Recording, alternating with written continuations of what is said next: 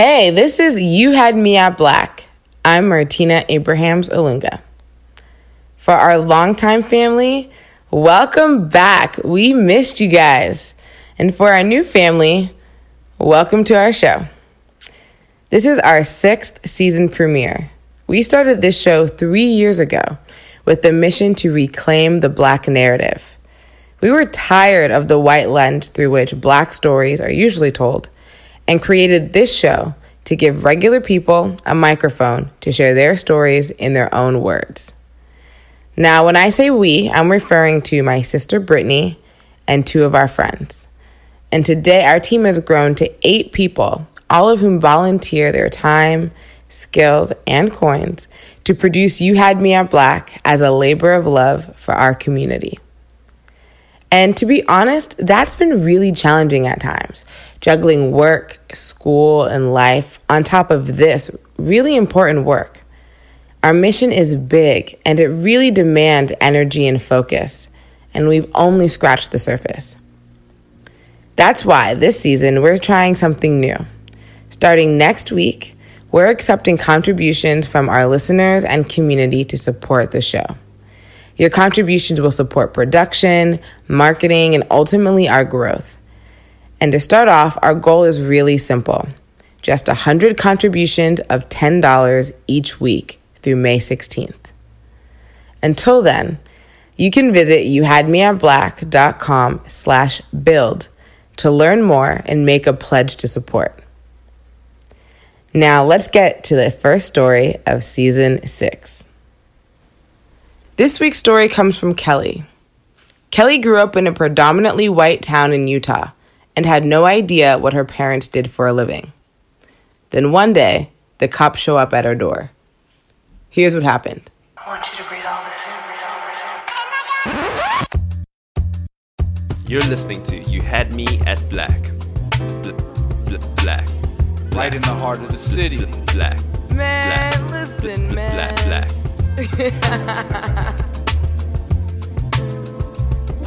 This is You Had Me at Black, and we live, baby. I grew up in Salt Lake City, Utah. I was the youngest of 3. People really aren't paying attention to me at this time, so I can get away with everything. I can basically do whatever. I was the daring child, so I really didn't have a lot of fears growing up. Me and my sister shared a room in the basement, and it was a Sunday night. I'm about 5 or 6 years old, and we went to bed at 9 o'clock. So 8:30, I'm in my room, getting ready for bed, turn off the light, and we go to sleep. And I'm being shook. I wake up, and my dad whispers in my ear. It's like, Kelly, do you want to go on a plane? And I look at him, and I'm like, huh? I said, yeah, do you want to go on an airplane? You want to go on an airplane right now? You're old enough that you can fly by yourself. And I was like, I can fly by myself? Yeah, I want to fly by myself. And I felt special. This was going to be fun. He's like, okay, so we're going to go to the airport, and we're going to give your bag to the people, and then we're going to walk over to the gate. And so we get dressed, and we get to the airport, and then next thing I know, we're at the gate. And the stewardess comes up, and she had this hat on and these white gloves. And she bends down at me, and she was like, do you want to come with me? So I looked at my dad, and my dad's like, yeah, Kelly, you're going to go down that thing onto the plane, and you're going to have fun. Don't worry. When you get there, everything's going to be fine. I was like, this is going to be so much fun. So the lady takes me by the hand, and she walks me down the big, long hallway, and we step onto the plane. Nobody sat next to me. I sat by myself. They brought me about 3 Sprites, and then it was time to land. So I get off the plane, and the stewardess takes me by the hand, and she walks me down the long hall, and we turn. And when we get out to where the people are in the airport is, these people are meeting me. There's a man, there's a woman, and 3 kids. I didn't know who they were. I mean, it really didn't matter. I was having fun. And then we went and got the suitcase, and we went to their house. They had a pool. We played. We had food. It was just like 3 days of partying for me. By the end of the 3rd day, they repacked my suitcase, and we went to the airport and we did it all over again. And I flew back. And this time when I got off the plane, my mom and dad were there. They're both really happy to see me. And I went up to them, I hugged them. My dad tells me, really good job. They were really proud of me. I was really happy in that moment. I felt like I had really done something. I wanted to please my dad. I wanted to be a big girl like my sisters. So I wanted to show them that I could do this. And I never got scared during the trip. It was fun for me. I had no idea. We didn't talk about it after that until the next time it was time to go. My mom and my dad had no problem asking me to go. When it was time to go, I went. As I'm getting older, those trips kind of stopped. Those trips were happening when I was younger, 5, 6, 7 years old. And so I'm in middle school. I'm in 7th grade. I'm in the kitchen, and it's my turn to do the dishes. And so I'm doing the dishes, and I'm scrubbing the spoons. And I turn the spoon over, and it's got a black burnt mark on it. And all the spoons have black burnt marks on it. And my sister Leslie's sitting there, and she's doing her homework, and I turned to her and I said, why do we always have black burnt marks on the bottom of our spoons? What's that about? And she was like, I don't know, Kelly. Why do you think they're black? And I'm like, I don't know. I don't know why they're black. And she's like, well, maybe that's something you should ask Daddy about. And I was like, okay. So I turned back around and I finished washing the spoons. We didn't talk about it again because of the way that she said it. Like, it's something that it was none of my business and that I shouldn't be asking. I just felt like I wouldn't ask about the spoons. At this time in my life, nobody ever said. When I was in middle school, I used to play bonnet ball. And bonnet ball was all girls baseball. We used to have practice across the street from my house.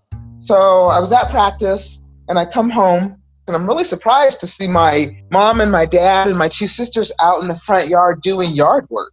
And so I walk up and my mom says, Kelly, go inside. There's spaghetti in the kitchen. And when you're done eating, come outside and help us. And I'm like, okay. So I go in the house. And when you walk in our house, there's a wall. And on that wall are mirrors. And the kitchen is just right off that wall. So if you're sitting in the kitchen and you face that wall, you can see who's coming in the front door. So I'm sitting at the chair that gives you the best view to look in the mirrors. And I'm eating spaghetti. I'm still in my uniform.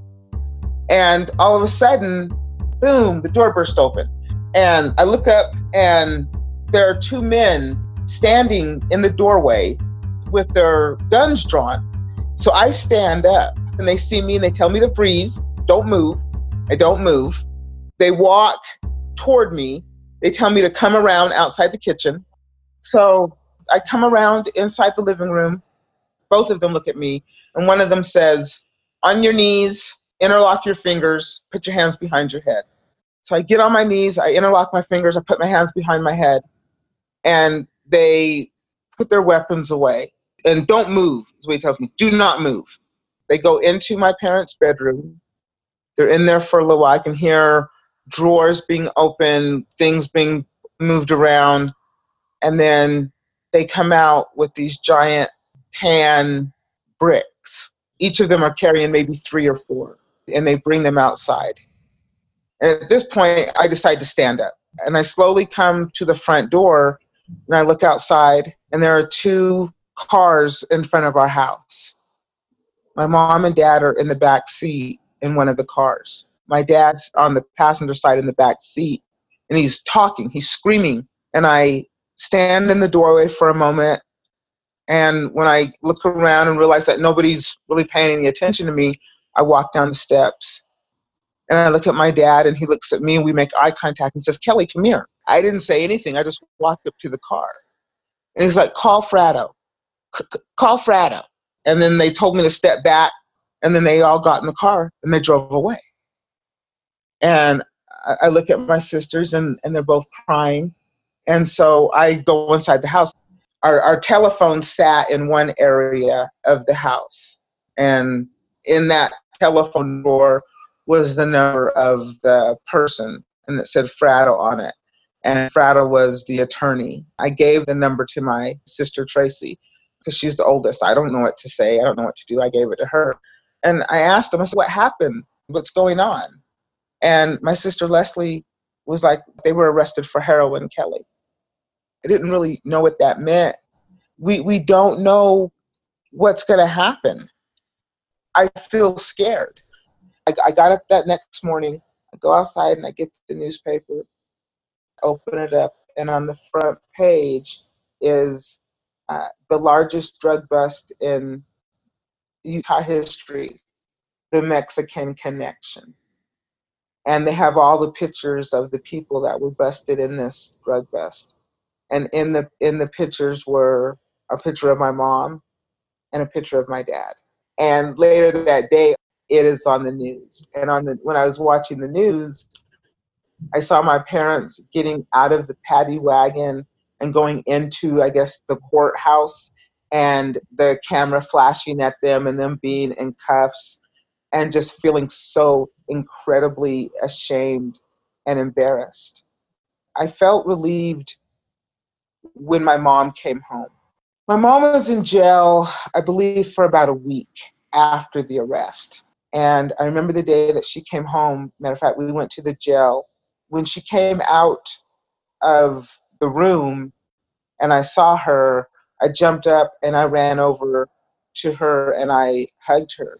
I wanted to ask what happened, but I didn't. I just hugged her. She never gave an explanation.